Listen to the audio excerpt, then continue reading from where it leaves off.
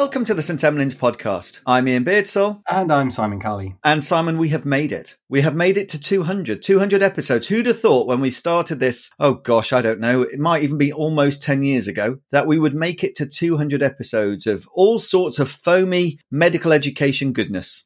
Double century. Something to be celebrated. Well, it's certainly something to be proud of. And soon, maybe after the publication of this podcast, we may even reach the mythical 1 million downloads, which would be a lovely thing to do. I know it probably doesn't mean anything to anybody apart from me and you and a few other handfuls of people, but it's a nice thing to see. So, Simon, let's not waste people's time by saying about how much work we've done in the last decade, and let's move on, because there's lots to talk about. Before we go much further, we should probably mention the RChem CPD conference, what with you being the CPD lead and all of that. Yep, next week in Bournemouth, going to be really good. It's a blended approach, so there'll be people there face-to-face with all the usual precautions. There'll also be people online. Quite complex to put together, but a really good programme. There's a fantastic speaker on day one, I believe, Ian. Well, I mean, he's okay. He's okay. Yes, I am speaking on day one in a session chaired by yourself. So it will be a bit of a St Emlyn's thing. And I know that Rick and Dan are both speaking as well. And a whole crowd of Southampton people too, as it is, of course, our local conference. Simon, I did actually meet a listener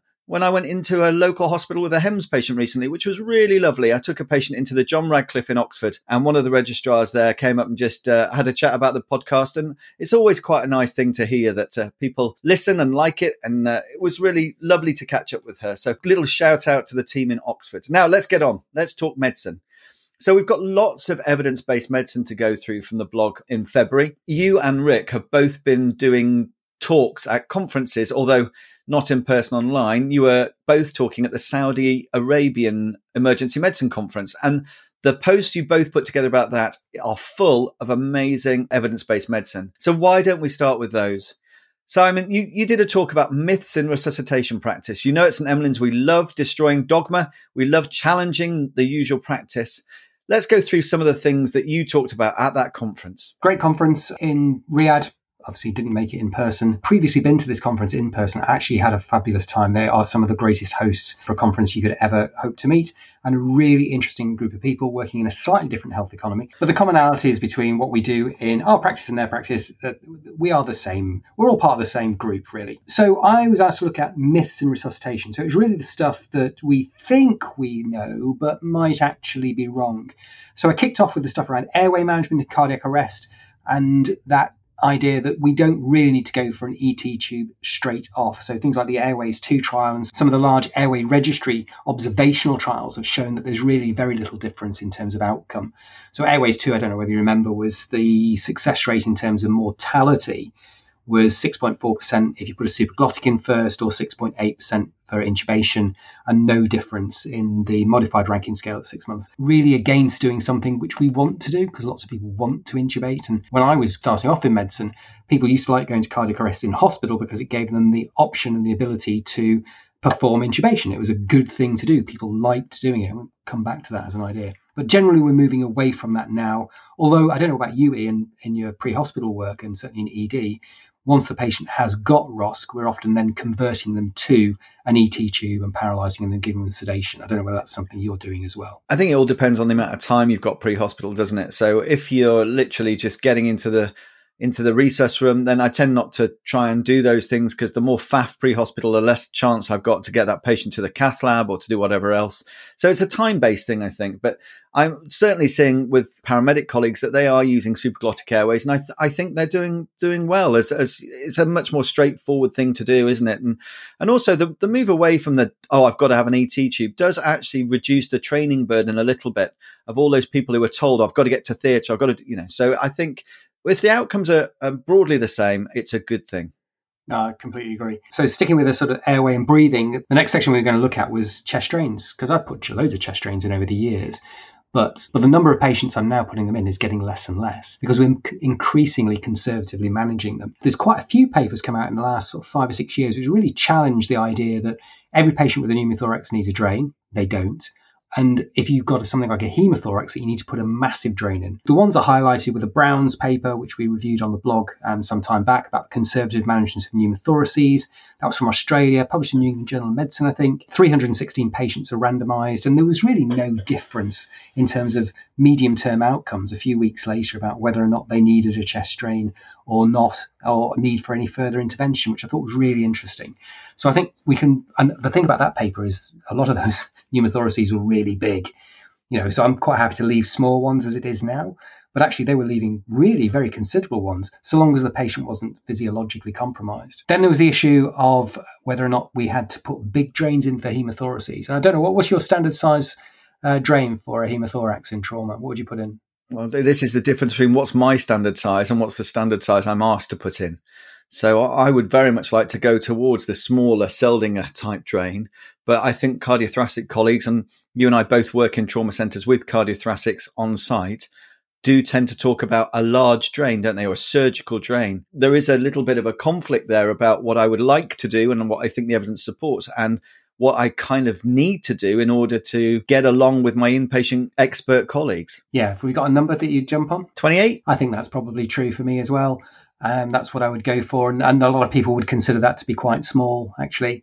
I work with plenty of people who would say you need to put a 32 in. Well, actually, there's some evidence now from a variety of different trials, both in pigs and now in humans, that using something as small as a 14 French in a stable traumatic hemothoraces might actually work just as well as putting in a 28 to 32 French. So I thought that was really interesting, and again challenges that dogma that we have in the past. And then they've put some other stuff in about some other papers which show that conservative management of spontaneous pneumothorax is probably the right thing to do, even if they're pretty large. And even actually, if you end up ventilating the patient, there's some good observational data now that patients who've got small pneumothoraces that you pick up on a CT scan, that in the past you go, oh, they've got a small pneumothorax, they're ventilated, they've got to put a drain in, actually you can leave them. Really interesting stuff, actually. Next bit was a human factors thing. I always think this is really important. And I was really, really delighted that I got to meet Chris Turner after we'd done this presentation, actually, who's from the Civility Saves program. He's a Coventry-based emergency physician who's done a huge amount of work on bringing awareness that you can't exactly act like an idiot in resus and expect good outcomes. There's increasingly evidence that patient care is affected by rude behavior. And so the idea that if you rude to people, then 80% of people will lose time worrying, 38% of people will reduce their work quality, 48% will hope to reduce their time at work, 25% will take it out on other service users, 20% decrease in performance, 50% less likely to help other people. Basically, if you see bad behavior, you've got to start calling it out, because the impact of it. One of the things Chris talked about years ago, which I really liked, was particularly for people like you and me, Ian, who are supposedly in leadership roles. It's if you think of your department as a pond, when we make a bad mistake or we are rude or our behavior is below par, it's like a big, massive stone being thrown into the middle of the pond. There's a big splash where it happens, but the ripples from that go everywhere. And that's the case for everybody in the department, but particularly for those in leadership roles, you're a bigger stone. And therefore, it's even more important that your behavior is kept in check. And two things for that. One is call it out in others, but also try and foster an environment where somebody else can just come and tap you on the shoulder and go, I'm not sure that went so well. Do you want to see if you can make that a bit better? I quite like that as a concept. I always think it's strange that we have to even talk about this as something we need to concentrate on, but you do see these behaviors. And the thing I've taken to describing is that negative emotional contagion. That thing that one person being a bit down, bit moody, bit rude, even in the vaguest sense, can really have a knock-on effect to people who aren't even involved in the conversation. They might have just overheard it. And you know what it's like if you're at the checkout in a supermarket and somebody in front of you, two in the queue, starts to get grumpy with a checkout assistant. You feel uncomfortable, don't you? You feel really anxious and nervous, and it's just unpleasant. And why we still have this at work, I'm not sure, but I do tend to try and convince myself and others that if people are rude, especially people outside the department, it's often a reflection of the stresses they are under. I don't truly believe that people are innately rude. Well, not lots of people, but the position they're being put in is putting that stress on them. So sometimes I think you can just disarm people by, are you okay? You sound like you're having a really tough day. And that can actually be that little moment where all of a sudden it opens up and says, I just don't know what to do with this patient, or whatever it might be. And I will talk a bit more about human factors, especially in trauma, next week in my talk. I don't know if we've mentioned that I'm doing a talk next week, Simon, but yeah, so I will be mentioning some of this stuff then. I feel it may be mentioned once more, at least in this podcast. Right, moving swiftly on. Calcium. And we got interested in calcium this year. A couple of things. One is there's that big randomized control trial that showed that calcium doesn't really work in out-of-hospital cardiac arrest. Over the years, I've seen calcium fall in and out of favour as a cardiac arrest drug, but this sort of fairly definitively shows that it's not particularly helpful. The paper published in JAMA, links are on the website. I think it's Valentin et al.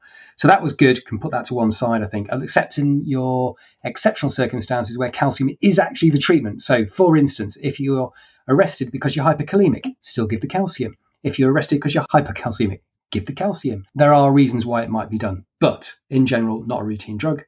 And then also in the trauma patients, we're seeing a number of papers which show a strong association, not necessarily a causation, but a strong association between hypocalcemia and adverse outcomes in your trauma patients. So this is something you should be looking for, actively managing. And if you're giving blood products, which we know have got chelating agents for calcium in them, you should be actively avoiding getting hypocalcemia by giving calcium alongside your blood transfusions. And we've talked before, haven't we, about the change in the lethal triad, or even the lethal four, and how that people, particularly Corinne Brohy, are now talking about the lethal triad as being coagulopathy, hyperkalemia, and hypocalcemia. So yes, we've got no calcium, thank you very much, in medical cardiac arrest, but in traumatic bleeding, calcium seems to be a good thing, and think of it early. Going alongside that is the idea of blood for trauma as a resuscitation fluid.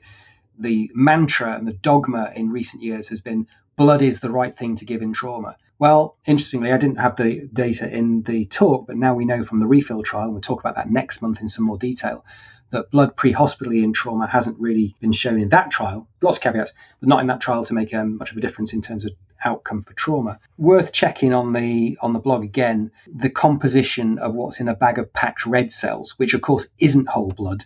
It's a very abnormal substance with a very low pH, about 6.7, a very high hemoglobin, about 18.7 or 187 if you're using those units. But really interestingly, a potassium of about 20, I don't need to say it again, and a lactic acid of 10.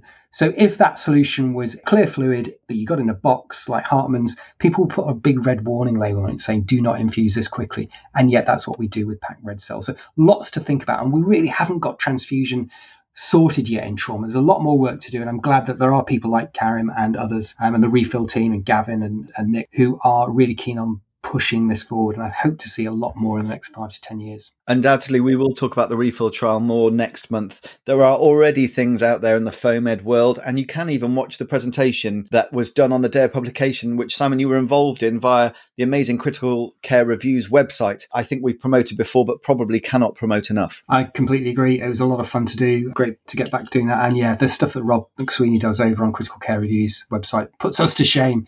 It's a really fantastic resource. So that's your talk in Saudi Arabia, or on a computer in Saudi Arabia. Then Professor Rick Body, who has been incredibly busy over the last year or two with all of his research and continues to do amazing things. His research portfolio is increasing all the time. He was asked to talk, I think somewhat to his own surprise, he admitted, about cutting-edge evidence-based airway management. To his credit, Rick did admit that perhaps this wasn't his foremost expertise, but then has put on the blog site recordings of these talks, which are well worth a watch, and does talk a bit about airways, what we've been doing with them, covers a bit of what we've already talked about with the Airways 2 trial. But then he is able to talk through how papers are written and how we translate evidence. And of course, there is a mention of using high sensitivity troponin and the Tmax score. Yeah, and particularly the PRESTO study, which is looking at the Tmax score and troponins in the ambulance, which will be a surprise to a lot of people, I think, but some really interesting results. And we've got a preview of the results on the website. A whole bunch of other links, as you say, out to various different trials. Also highlights a paper which reviewed on St Emlyn's about the 20 years of experience with surgical airways in the London Ambulance Service. Remember that one that showed that the number is coming down and down and down, possibly due to better training and better devices, but also that at the point where you're doing this, there aren't many survivors from that procedure, but really interesting stuff. And also, I remember the first smack when we were talking about video laryngoscopy versus direct laryngoscopy. And there was a bet, I think, with Min Lekong about how long people would continue to use DL versus VL. Well, what I see now is that most anaesthetists are preferentially choosing video laryngoscopy in the department. Still not using that pre-hospitally, but video laryngoscopy in the department. And there's some really good links to a paper on top tips to get your best out of that in critical care situations. I'm still a DL man. Well, interestingly, so we're older than we look. And I first did anaesthetics back in the last century when I was very much taught the thiosucks tube kind of method. And famously, one of my anaesthetic consultants who I learned from, I loved his method of checking the anaesthetic machine. He came in, he kicked it, and if it didn't fall over, then it was okay to use. I'll never forget those formative years. Anyway, I was a DL man too. Until recently, I had a case pre-hospitally where I did struggle to get a view, not least because it was a bright, sunny day. I got there in the end with my direct laryngoscopy, and afterwards we're chatting it as a team and talked about video laryngoscopy and said, well, why don't you just give it a go? And actually part of it was my reluctance to move to these newfangled things. But ever since I've used it, and actually I'm a fan. I'm a real fan. It does seem to work, and we are lucky enough to have it on our pre-hospital service. And I don't think it's for people like you and I succumbing to modern technology and giving up our skills. It's just a different skill. I'm a convert, and I'll be interested to see, Simon, with your increasing pre-hospital experience, at what point you convert to. There are 2 video laryngoscopes in the back of the vehicle. Maybe that will come sooner than I thought. We just mentioned there surgical airways and how often that is a futile procedure, or especially pre-hospitally when you're involved with those patients. Zaf, who is based over in the States, formerly of the UK and from up in Manchester, he is very interested in trauma and does a lot of research in trauma. And he wrote a Journal Club post about another procedure which isn't really associated with positive outcomes, that of pre-hospital thoracotomy. And this was a paper that was published by colleagues of ours who work in Essex and Herts Air Ambulance, and looking at several years of experience of resuscitative thoracotomies, published in the Scandinavian Journal of Trauma Resuscitation and Emergency Medicine, which I think is getting more and more traction, not least because of its promotion through the resus room. And rightly so. Free and open access is always a good thing. What's your experience of resuscitative thoracotomy, Simon? How does it fit with what they found here, which was pretty much we don't do it that often, and when we do, the patients don't survive? Well, yeah, it's interesting. So they've got, I think, 44 resuscitative thoracotomies. About a quarter of them got ROSC, but actually none of them got survived through to hospital discharge. And that doesn't surprise me, to be honest. We don't have a lot of survivors. I do know of several survivors that we've had from resuscitative thoracotomy in our experience and locally.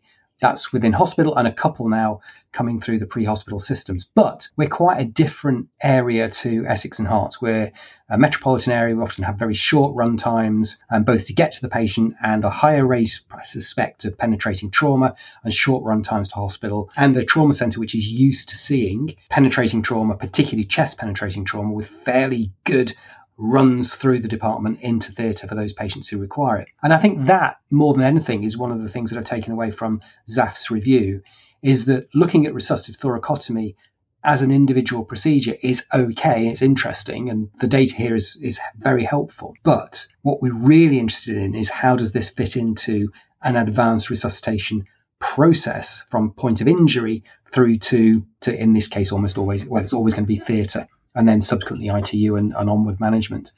And I think he makes some really interesting philosophical comments here about why that's important for us to look at it in the round, and why perhaps the survival rate here might be lower than perhaps we were expected. And also, on the other one, there's another paper, which I can't remember where I saw it now, but it's in one of our other recent reviews, looking at thoracotomy success rates in the States. And what is implied in there is that in the UK, the point at which we're doing thoracotomies is when the patient has arrested. Whereas in other health economies, they're doing the thoracotomy at the point where the patient is peri-arrest. And informal conversations I've had with some of the London trauma surgeons is very much that if you wait until the patient is completely bled out and is dead and has no output and nothing is happening, you're probably doing it too late. Now, that's not in this paper. That's me philosophizing about this sort of thing. But maybe that's a point that we should be heading towards. It's a really interesting topic, isn't it? About what should we do? When should we do it? Is it worthwhile? Is it something that we're doing because, hey, one day we might have a survivor? And there are bits of me that struggle with this idea about, well, we need to do it as we used to say practice, didn't we? These are individuals, and opening their chest up for practice doesn't fit with me in the modern day in any way, shape or form. And the results are poor, aren't they? It's how we maintain that we can be skilled enough to do this, to choose the right patient who it may actually help and maintain the skills so that we're able to do it. And there's loads of procedures not dissimilar to this. Surgical airway is another one. You see them very infrequently, but you still need to be able to do that at the time. Resuscitative hysterotomy is another one. These things are really challenging for us. And the only way I've really managed to get around this is the idea of the mental rehearsal. So each of these high impact, high risk, low incidence type procedures, I do practice in my head often, so that I sort of feel that at least if I was confronted with them, it wouldn't be starting from scratch. But I think this is the real challenge. And for our trainees or doctors in training who are coming through to exams, they often have to get this stuff ticked off. Have you seen this? Have you done this? Have you been part of this? Talk about chest drains earlier. Have you been signed off for doing a chest drain? Well, we're doing fewer and fewer of those. And so we may actually have to look at what it is that we have to ask for people to reach that minimum standard to become a consultant, because getting X number of chest drains may not be applicable anymore. I agree. So we do have the way to train for this, but it is about keeping your skills up for those, so you're ready for when those times may happen, for that once in a career, perhaps twice in a career type event. Because I think we're a bit different in that way. Not many specialties have to be ready for those things, do they?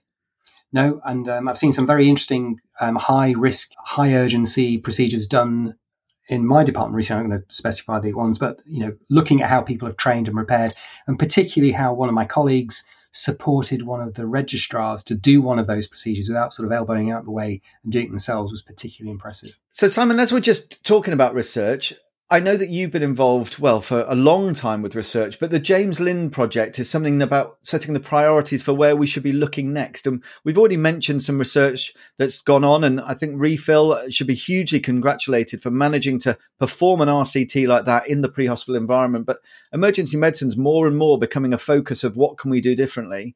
Tell us a bit about how the James Lind research priority setting works. Essentially, if you want to get big projects funded, it's really important that there's a recognized need for it to be done. How do you know there's a need for it to be done? Well, in the past, it's always been the people who shout the loudest from their academic silos and ivory towers are the ones who get the money. What James Lind does is it brings together everybody who's got a research interest, including academics, including ordinary, don't mean ordinary, but you know what I mean, people who don't consider themselves to be academics, emergency clinicians, nurses, patients, really strong emphasis on getting patient views on what questions do we need to answer in emergency medicine research. There is a link, which I'll put on the blog, to the website that you can contribute your own ideas. And they don't have to be that well formulated. It can just be, I think we should really be looking at this. And then there's a process, bit like a Delphi type process, where we refine those down and then put eventually the top 10 priorities for research. Now, we did this in 2015. And I think 9 out of 10 of those questions have now been funded and the trials are ongoing. So this is a really important way of getting money and skills and resources into emergency medicine research. So I strongly recommend and really hope that everyone listening to this will follow the links and go and put some ideas up there that we can get into emergency medicine research. It'd be great. What would you say to people who say, well, our emergency departments, and you and I were talking about this just before we pressed the record button, they seem to be ever busier, and to think about engaging in something like research, firstly, how do you get your trust to say, yeah, no, by all means, have some time, which we're going to pay you for, to go off and do some research? And how do you get the brain space to do it if you're just flogging your way through an emergency department?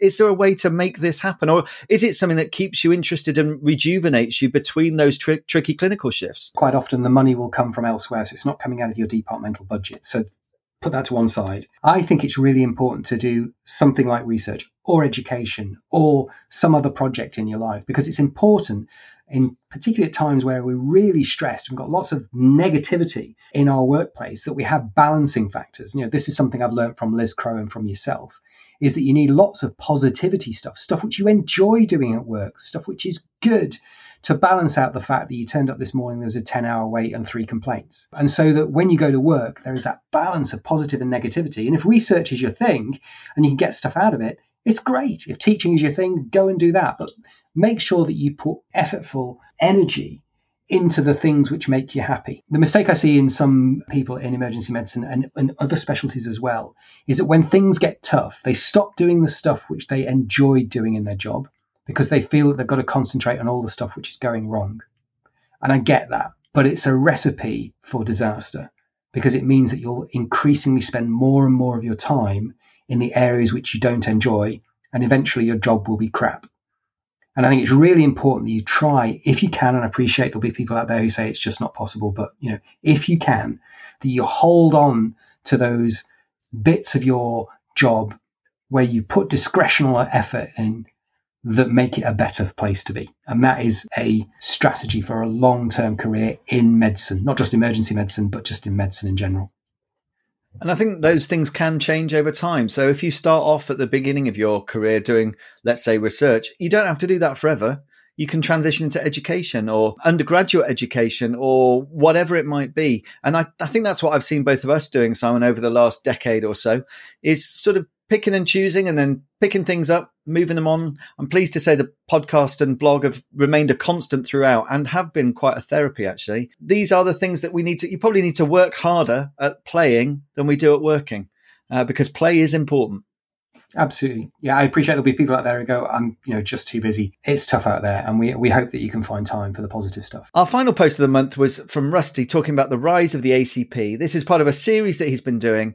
And I am delighted to say that I think advanced care practitioners are becoming more and more the accepted thing within emergency departments and really part of the team. I've seen this at Southampton. We've got an ever-growing band of permanent staff who are engaged, educated, credentialed, ticked all the boxes, really trusted, excellent colleagues to have. And I think it can only be seen as a good thing. I completely agree. And we're hopefully developing ours more and more. We have our current cohort is absolutely amazing, but we'd like more. Simon, that's us. 200 episodes, almost 1 million downloads, and hopefully ending with some positivity. As I say, I'll finally get to see you, actually. I don't remember probably 2 years since I've seen you in the flesh.